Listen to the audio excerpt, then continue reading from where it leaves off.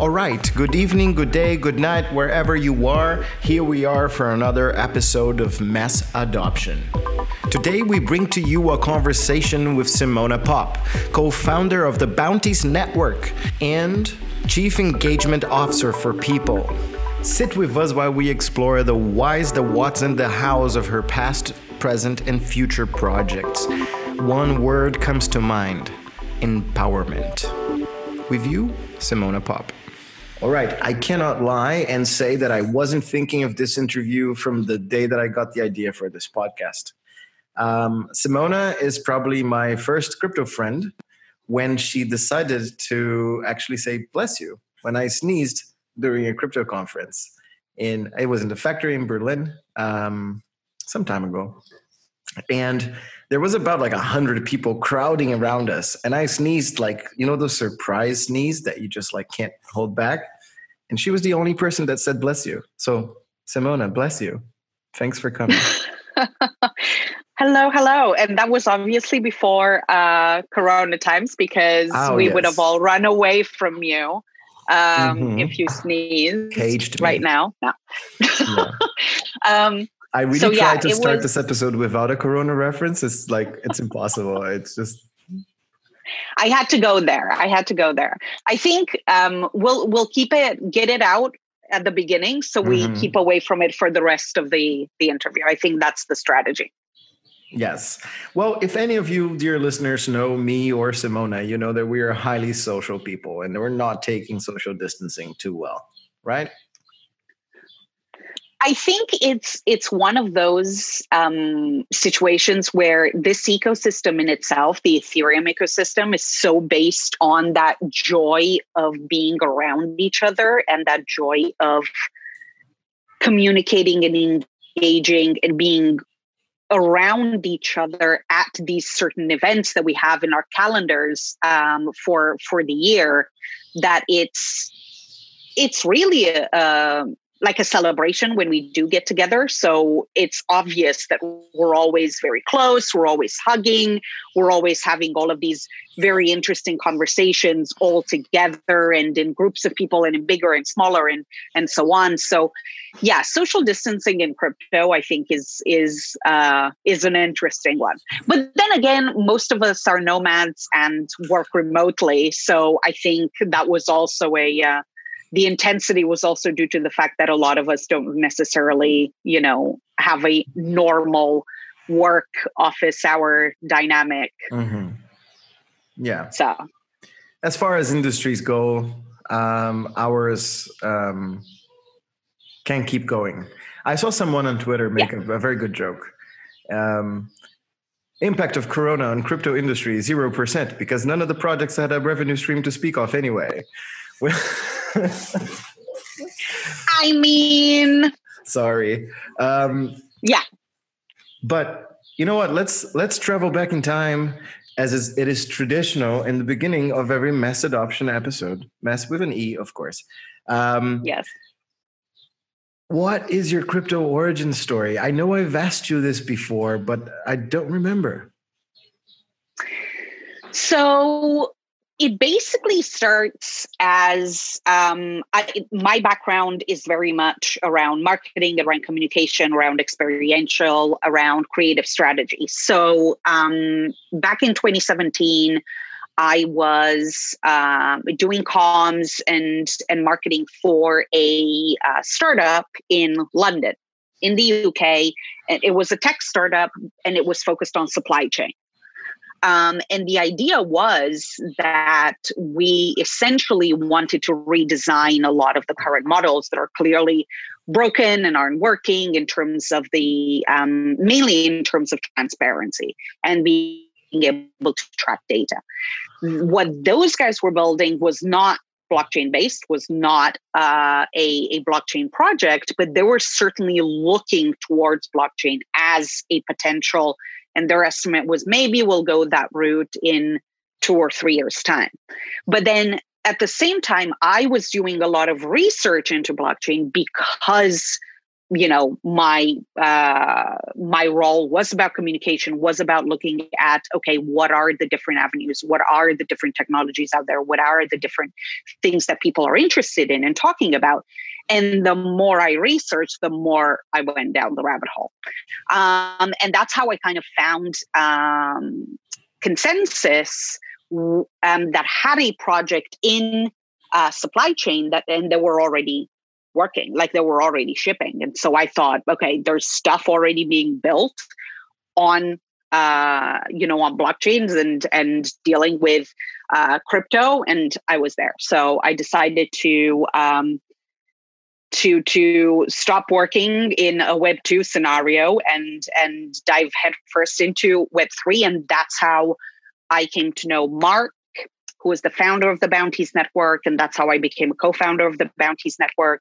And from there, we essentially embarked on this amazing, amazing journey of really looking at how the bounty as a format, as a smart contract, can actually really, really streamline and completely redesign the way we disperse funds, the way we're able to incentivize different actions across different verticals. And that was one of the biggest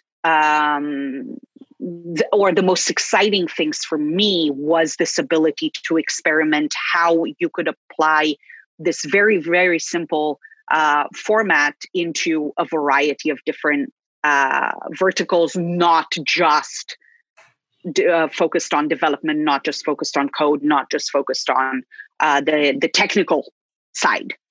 Yeah. So if you're a listener that's just somehow wondered here and doesn't know what a bounty is, bounties traditionally are attempts at attacking or identifying bugs in the code base of something, and you get a reward for it, much like a bounty hunter. Actually, so the bounties have been around for a very long time before they obviously gained their nefarious connotations of bounties on people's heads and so on. But a bounty, if you look at it as the definition, it is simply a task that an individual or an organization sets out, and then somebody fulfills it and there's a reward attached to it. Because bounties are built on Ethereum, that reward is in crypto. And that's the major difference of bounties in this, in our ecosystem. Now, yes, primarily their primary use right now is for bugs and code. Mainly because that is essentially what most of the people in our ecosystem are in terms of archetypes. They are developers. Bounties do exist in the Web 2 as well, no? Or They do, but that's what I mean. It's essentially just a task. You could call any task that's out there, you could call it a bounty, because that's what they are. Just the terminology obviously has those negative connotations, so a lot of people don't. But any task that you set out, somebody completes it, and there's a reward attached to it, that's a bounty. Mm-hmm. Well, I think for me, the mysticism of a bounty contains a certain degree of artfulness and talent involved in making it happen. It is something hard. It's not just like, hey, I have a bounty. Can you move my couch? You could call that a bounty, but I feel that there's a interesting drama to a bounty. Interesting. Yeah. Like so many of the design bounties of the Bounties Network that I used to look at that were interesting, like find a solution to this, design a poster for this, it was like something that contained... Like you look at it as a skilled, it required a skill. It contained not only a promise of pay, but a promise of glory. That's what I'm talking about. I like that. I think that's an interesting... angle to look at it from, and also potentially looking at all of the other use cases that we discovered for bounties. It was, for me, it's very much about rewarding people for the value that they put out. So some of the things that we use bounties for was user research for different projects. That usually happens. Somebody asks you, hey, do you mind giving me some feedback out of the goodness of your own heart, right? But if you are going to do user research, you should absolutely reward the people so that you're paying you the speak interviewee. to. That's nice. Yes, absolutely. And we did that for our own product, and other projects then followed suit because it worked so well. And also because you were doing that, and because it was interesting, because it was crypto, we had such a broad spectrum of people applying for that user research that I think we had Corwin, our designer, at the time. He put out a user research bounty, and we had people from over 150 countries apply. Oh my God, that's nice. Yeah, so one of the reasons I was so excited to have you over.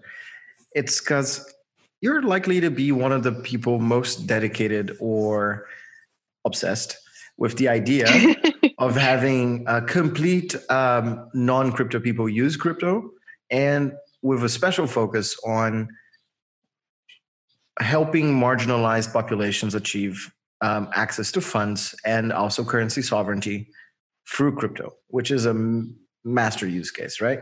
And you've had many adventures, many forays into that area. Yes. So many that we probably couldn't fit in one episode. But do you have any like super cool stories you'd like to share? And maybe you want to package in there, like,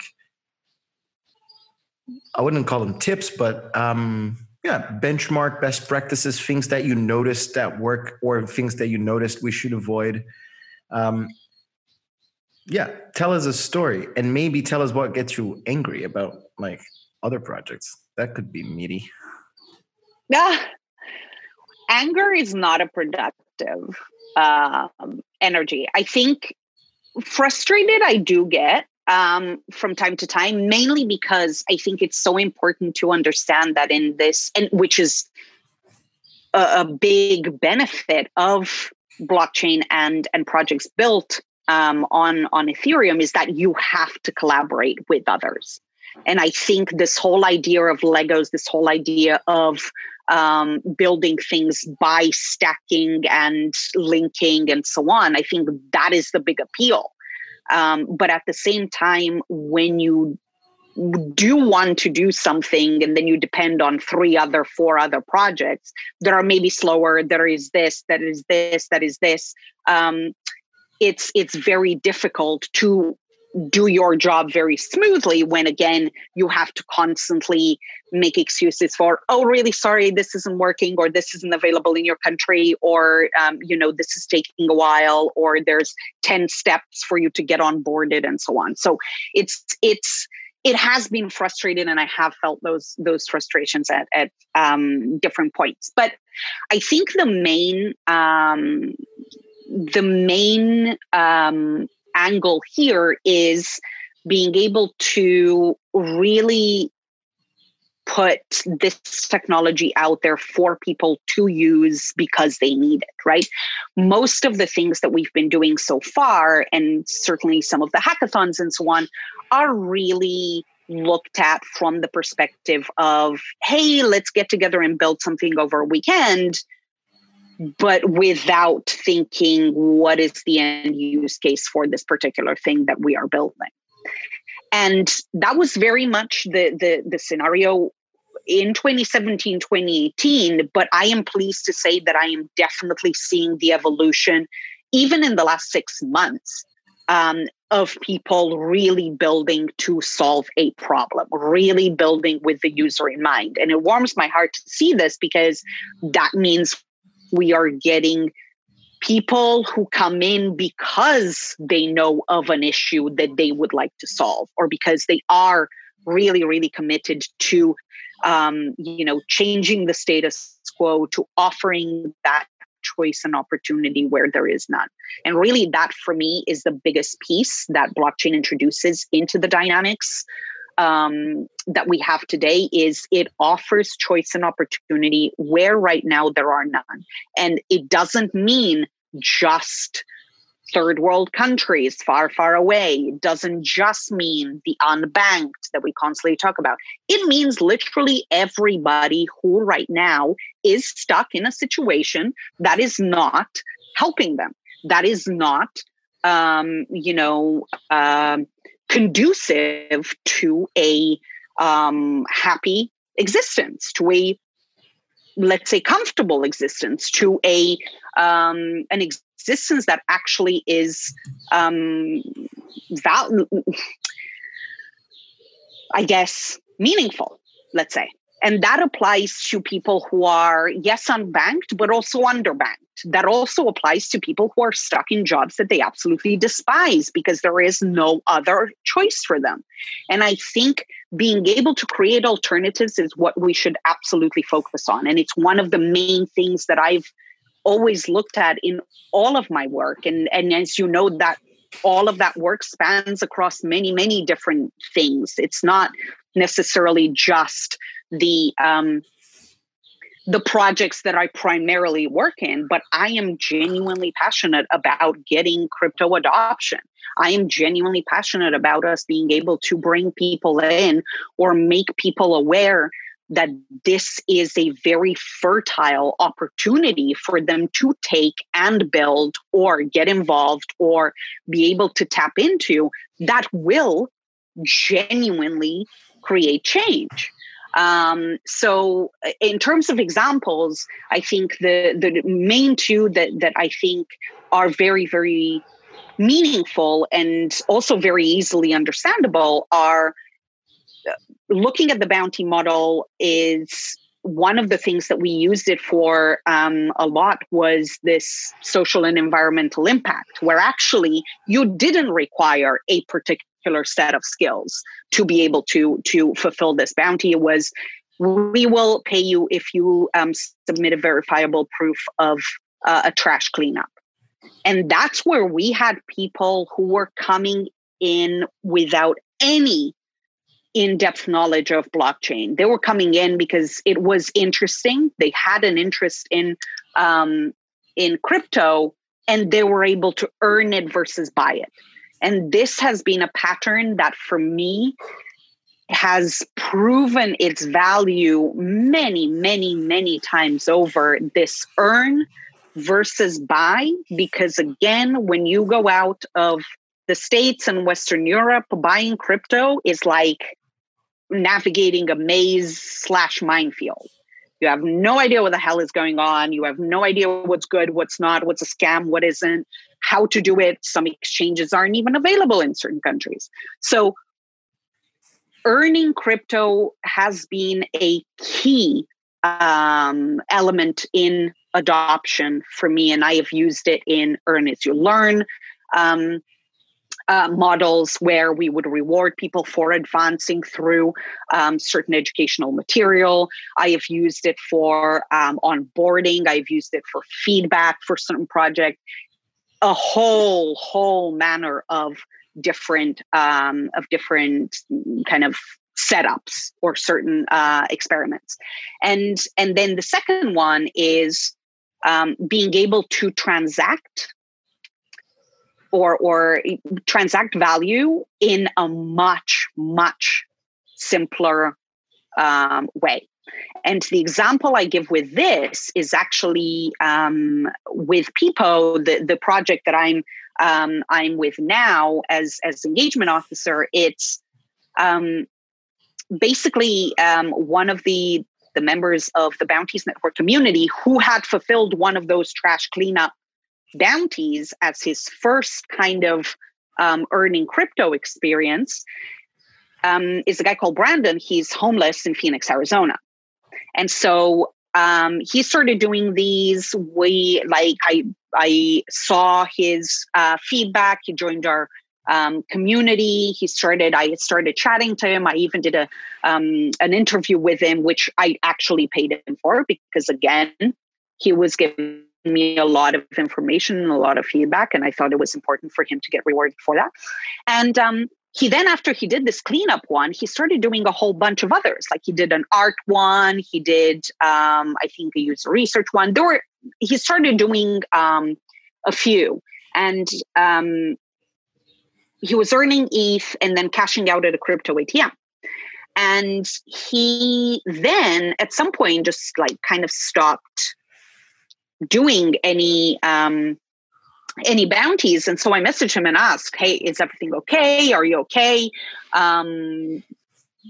Everything cool? How can I help if it isn't? And he basically just messaged me and said, oh, I was using the secondhand laptop and it finally went kaput, like it died a death.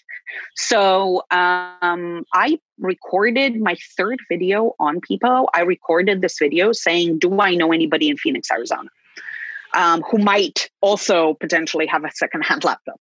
And of course, I put that out on a Friday night and nobody was from Phoenix, Arizona, but by Sunday night, so that's like 48 hours, I had over $250 in Pepo tokens that people had sent me and had liked on the video. Wow. And what I was able to do was in the Pepo store, turn that into an Amazon voucher, send Brandon the Amazon voucher code. He bought a laptop, got it delivered at an Amazon pickup point in Phoenix, and then the local library lets him store it overnight so it doesn't get stolen or damaged. Now, from end to end. When are you guys filming this documentary as people? I know. Can I direct it? Needs to be done. Invite me. I need to. I think I basically need to chat to him again and see where he is. I know that he was moving away from Phoenix maybe a month or so ago, so I need to just check up on him. But essentially, if you look at Friday night to, let's say, okay, Sunday night to get the money, so that's 48 hours. Let's say another 12 hours or another 24 by the time he bought it and so on. That is extremely fast from end to end and being able to crowdsource those funds. What would have been the alternatives for me in the Web 2 or status quo world? He would have had to have a bank account, right? And also all the donors would have to have a bank account. That, or I could have had a Venmo and a PayPal, because I don't have Venmo. I'm not in the States, so I have PayPal. People typically who have Venmo don't have PayPal. So I would have necessarily asked them to download blah, blah. Otherwise, I would have had to put up a GoFundMe page or something like that. All of them would have taken a hell of a lot longer. Yeah, it's just wasteful, even from an energy point of view, like the amount of humans and people that would have. Right. Exactly. And so that was, and it continues to be of the biggest appeal to me, how you can transact value, disperse funds in such an easy way across borders, across currencies, across interacting with people who don't have bank accounts, who aren't served by the banking system, which, by the way, if you look at the countries that are in the SWIFT network, i.e. enabling international payments, there's a lot that aren't in there. There's a lot that is just like a line drawn and gone, I think Brazil is not in there. And it takes probably not a gigantic amount of time to get funds. Right. I had an immense amount of pleasure to go to Brazil for the first time after 4 years. My story is not as radical as this one, but the main pillars of what it allowed me to be and become are very similar. I rocked up at a DAO. I started proposing my own bounties to the DAO. And lo and behold, I paid all my bills for 4 months, all through the DAO. And I was in a deficit, in a big deficit that was accumulating over the 8 months before or something like this. So not too dissimilar. And I had the pleasure to go back to Brazil for the first time in 4 years and close my bank account and withdraw all the paper money that was not so much, that was left there being pinged away by it was a beautiful moment. Almost as beautiful as having a driver's license again. Simona, this is an incredible story, because it does have all of the ingredients that we need to touch people with. We need to have more of these stories. Honestly, Yes. And so this was your third interaction with people, and now I guess you had many more. What's coming next for people, and what makes you excited about it? So for me, again, because you mentioned people and you mentioned these stories, I think, again, those are very, very important in our story of adoption and in our ability to get this technology to the mainstream. I think it's incredibly important to tell stories that are about the value that these technologies can have in many different guises for many different types of people, not just the ones that are already here, not just the ones that know everything, not just the ones that have been in the crypto space or involved in crypto for 4, 5, 10 years. I think it's the thing that excites me the most is that I am seeing people looking at current, so this from a people perspective, where just for background, it essentially enables creators to create video content in video format, and also because it has a token, the Peepo token, you can reward those creators for the content that they put out there. And also, as I mentioned, you can also transact within the app and also have the offboarding, which is a key problem for so many projects and applications and certain initiatives, where without that offboarding piece, it really is like giving magic internet money to people for a lot of cases, right? And so having that Peepo store where you can redeem, yes, it is gift vouchers for now, but what if you were able to directly go and spend it and with other projects or with local businesses that are able to accept it and so on. So really the possibilities are quite vast. I think for me right now, something really, really exciting is I'm looking, and we're certainly seeing, I said I won't mention Corona again, but I'm going to have to. Let's do it. Let's just call it the current climate. So because we've all been pushed into this virtual world, right? The world has gone virtual. And for a lot of people, like for us, it's not that big of a stretch, right? It actually really isn't. We're a bunch but of for a lot of people, no, but our work is digital, is primary, like what, 99.99% digital. For a lot of other people who have businesses or have their activities in the IRL, in real life, what happens now? What do I do? And you're seeing a lot of people in doing things like meditation, yoga, fitness, all of these people, including musicians and artists, done. Like, how are you able to continue doing what you're doing in this current situation? And yes, a lot of them are doing it on Zoom, and yes, a lot of them are doing it on Instagram Live.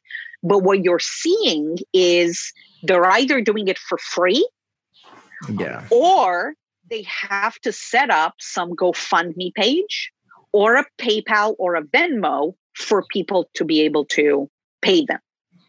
And that's like, again, the complexities that come with that, if I'm talking to an international audience that may not have those things, how do we mitigate that? And how am I able to still get the value that should come my way because I am delivering valuable content? How do you solve for that value transacting piece? Right? Because likes aren't going to pay the rent.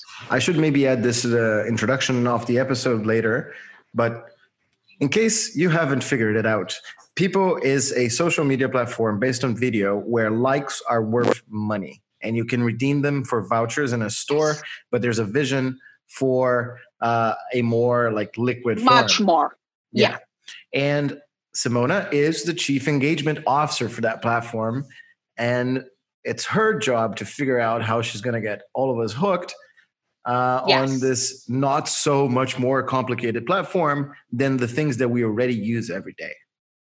Oh my God, so much simpler because, and this is the thing, and because we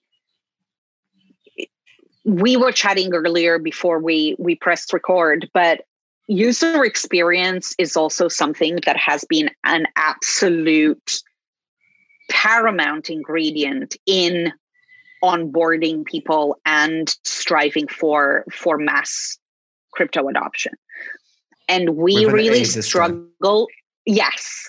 And we really struggle with that as an ecosystem. But again, for me, all of the projects that I've been involved with, from Bounties, we won the UX Awards at DEF CON 4, and Peepo, who have been awarding UX Awards across the hackathon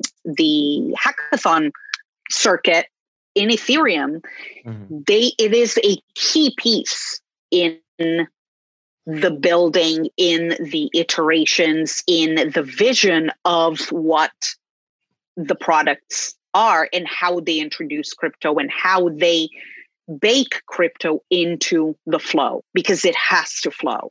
If it doesn't flow, I remember this one time when I tried to get a designer friend of mine back in 2018 to fulfill one of these design bounties that you mentioned. And he had never, yes, he knew of crypto and so on, and maybe even traded it a little bit on Coinbase, but never ever had he gotten a Web3 browser wallet and so on. So I got him to get MetaMask. And then I just pinged him maybe 5 hours later or something like that and said, "Hey, how's it going?" And he just went, "Oh, I got to step 10, had to get a drink, but I'll come back to it. I'll come back to it." I'm like, "You're never going to come back to it." And indeed, he never fulfilled that bounty and has not completed that at all. So I think you onboarded me to my first phone wallet, and then I received 7 ETH in said wallet. And then I put my phone to fix, and said phone never came back. Oh no! What? Yeah, I don't know what happened. It got lost with my 7 ETH. But it's not your fault, of course. But it's just the kind of thing that beginners do. It's my phone, it's fine. And it's just 7 ETH. At the time, we were at a low, it was 70 each. I don't know. But I deeply, deeply, it pains me deeply. Oh no. Yeah. Sorry for your loss. I can hear a siren in the back. Okay. So people might hold a piece of the puzzle, and as I often do in these episodes, I kind of underline incredible things that the guests have said.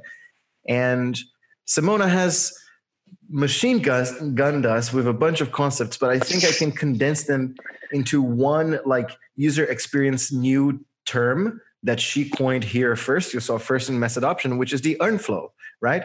Because the whole point is earn versus buy. And how easy is the flow for the user to use your product to earn their first crypto? So what's your earn flow might be the question for 2020. I don't know, And in people, the earn flow is super easy because yes, any interaction that people have with the content you've just created basically gives you money. Yes. And it's getting expensive now. How much is one Peepo at the moment? Oh, let's check. It used to be 1 cent, and now it's probably almost 2. So let's see. No, I think it's less than that. Let me define that quickly. Okay, so it's about 100 Peepo tokens for $1. Okay. So but this might be Corona times. There was a moment around EthCC where it was hitting up. Yes. It was really high. And yeah. I think I'm actually still flabbergasted at this conclusion because I keep telling everyone that I wanted to, one of the hidden curricula goals of this podcast is to start an informal process of building a ecosystem-wide roadmap for the crossroads of UX opportunities, and then help people build products around them. And ideally, if they build them as communities, right? So this is my like master plan as a facilitator, creating participatory art on the Web3. But I would only tell this to you. I don't tell this to other people. But the point being, I think with this the earn flow concept and DeFi, et cetera, I have a much better, as if I had a rifle before, but you just gave me a scope. Like you just gave me a way to hunt like more precisely for these opportunities. And I think people is sort of like, okay, I don't think the guns metaphor is really nice, but I don't know. I'm a boy. It kind of comes like this. I'll clean it up later. But yeah, I think people is one of the first ones, you know. We have so many DeFi dApps, but none of them have a way, like I have to have crypto to actually enjoy them. Imagine if there's something I could do for Compound that would like generate CDAI. Yes. So, and that was all you. I just got that now. I think the whole idea with, and this is a conversation that I have had with so many people in the past 3 years, is do incentives muddle the motivation? No, they do not. Incentivizing people. So this is another thing. When you join Pepo, you get a little pot of Pepo tokens straight off the bat. Yeah, so you can immediately, so you can immediately start experiencing it and rewarding people with money. Because again, without these small incentives, it's great that I put a product in front of you, but if you can't use it straight away, what is the point? Because you love it? You don't know you love it because you haven't experienced it in any shape or form. What we are doing is we're saying, hey, there's this magical world way over here, but first you have to go through all these doors and then go through all these hoops and then pay to get in. And then even when you pay to get in, you still can't access everything. It's like going to an all-inclusive hotel and being told there's an all-inclusive thing there. And it's wonderful. It's beautiful. It's got all of these like whatever waterfalls and amazing features. But, first you have to go through all of this desert and then this, and then do this, and then do this. And they buy this crazy currency and then do these other things. By the way, you may lose all your money in the process, but also we promise you it's wonderful when you get there. This is what we're doing right now. Yeah, but you're the high priestess that's not fallen under the spell of the oasis, because most of all other people, once they reach the oasis, they forget about the labyrinth. I think that's the curse of the Web3. It's a lack of empathy for potentially. This is true. The lack of empathy is definitely there, and I think the more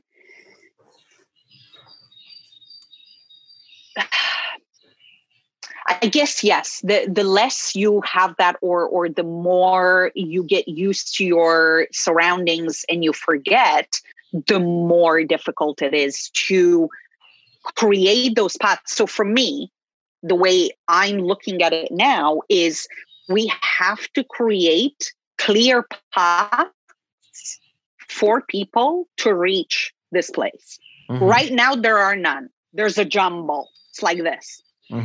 Creating those paths, and this is what you get to with education. And it's one of the reasons why I've been doing Intro to Web3 workshops across the ETH Global circuit for over a year now. Because all of those people who are at the beginning of their journey, all of those people who are just starting out, all of those people who are curious need to be shown and guided through a certain portion of that road.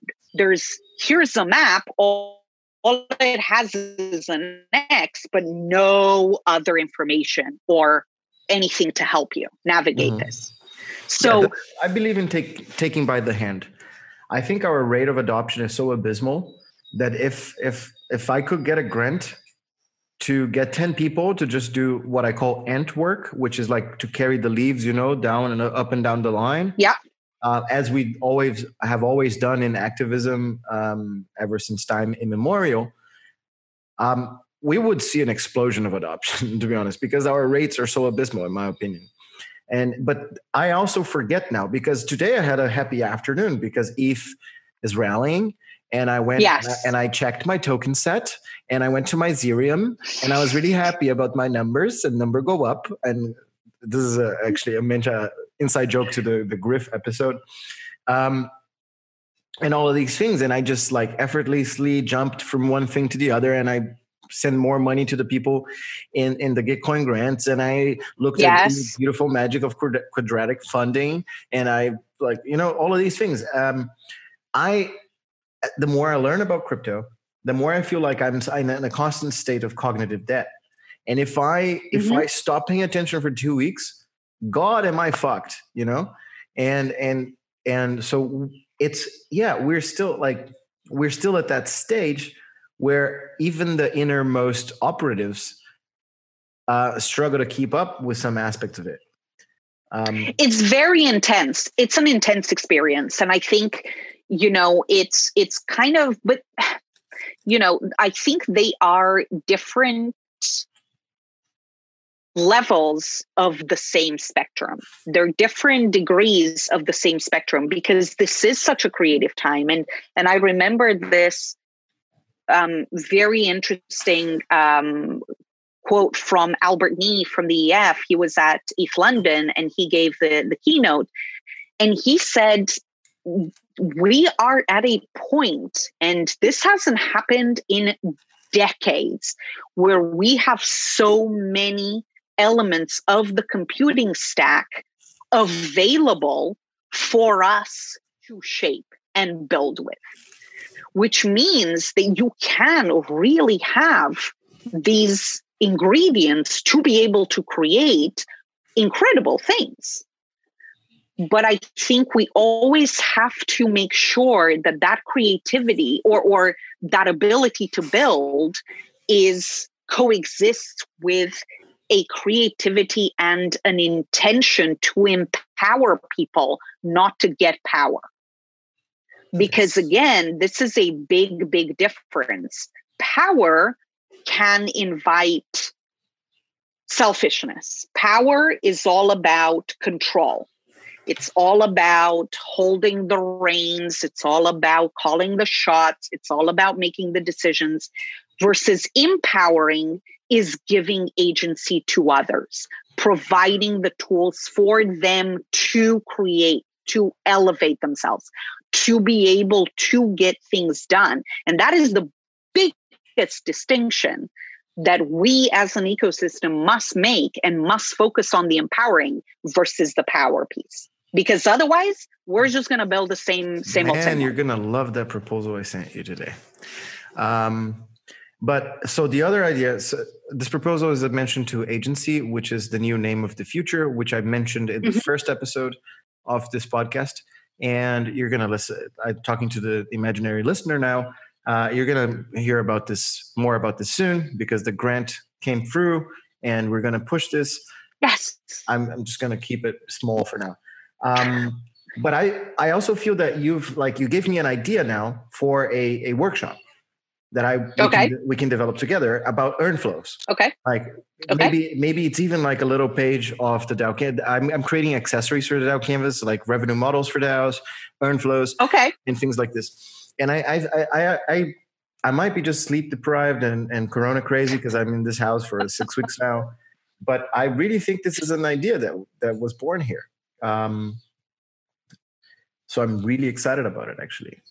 Let's hope I remember. I'm glad it's recorded. And you are also going to have the opportunity to ask a question forward. Okay? Their questions are super interesting, and I'm going to ask them one at a time. Okay? So John asks, which DeFi protocol is most in need of a decentralized governance solution? Point a finger. Which one is most important for the space and really needs such a solution? Okay. Maybe I need to think about this a little bit. What's the second one? Is the second one any any easier? Okay, are you ready for this? Okay. Oh God. Okay. Well, I think for you this one is cool. Do you think that application-specific blockchains are a benefit in relation to having just one master chain like Ethereum? Sorry, say that again. Do I think that decentralized applications? No, application-specific blockchains. Oh, okay, right. Are a benefit, or instead of just relying on one master chain? These are not easy questions. It's an interesting one. They are not easy questions. Oh my God. So let's start with the second one real quick, because obviously Pepo is a layer 2 application. And I think it's one of the main reasons why it is so simple to use. Because you are not dealing with the lag on transactions, you are not dealing with the cost of transactions. Like, I remember having to onboard people, and the first thing onto bounties, and the first thing I would need to do is to send them some ETH for gas. Mm-hmm. We went through this together at that workshop in right. And I don't so even it's remember like, which country it was anymore. It's so right. Yeah. But regardless of the country, it was the same story, which is one of the reasons why we decided to create our own meta transactions, so we would abstract the gas and pay the gas for the user.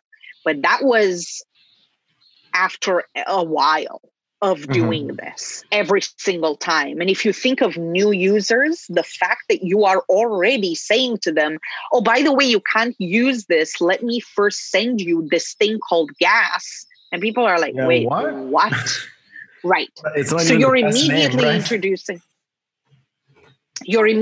introducing all of these unnecessary complexities into that journey. And it's, again, like we were saying, you're inviting people in and then you're confusing them to the point where they're like, so what if, I spend all of that on gas? How do I get more? Right. And that's where the earning model comes in. So from that perspective, it's a tricky one. It's a tricky one because I do see the importance of having the main chain for interoperability. I think that's important, and not having to build bridges all the time.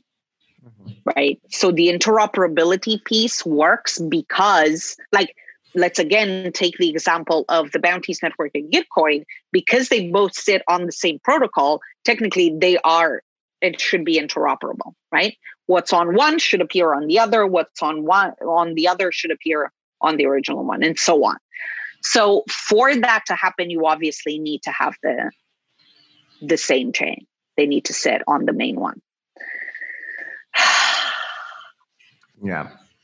That's a question that I ate and didn't ask about the early day consensus when Gitcoin and Bounties were being born together. But I left that one. No, they were not born together, actually. The Standard Bounties protocol came to be, and then Gitcoin adopted it and built on top of the Standard Bounties protocol. And then we created the Explorer, the Bounties Network Explorer, because we wanted to go broad and they wanted to go deep on the open source piece, which is absolutely fine. Because that's how I was able to explore all of these different, like, social impact, design, research, art.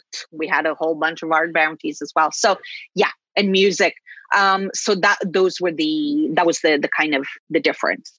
Awesome. Okay, thanks for answering my question. Okay, I'm not going to grill you any longer with one. And what about? Do you want to put some DeFi protocol on the spot?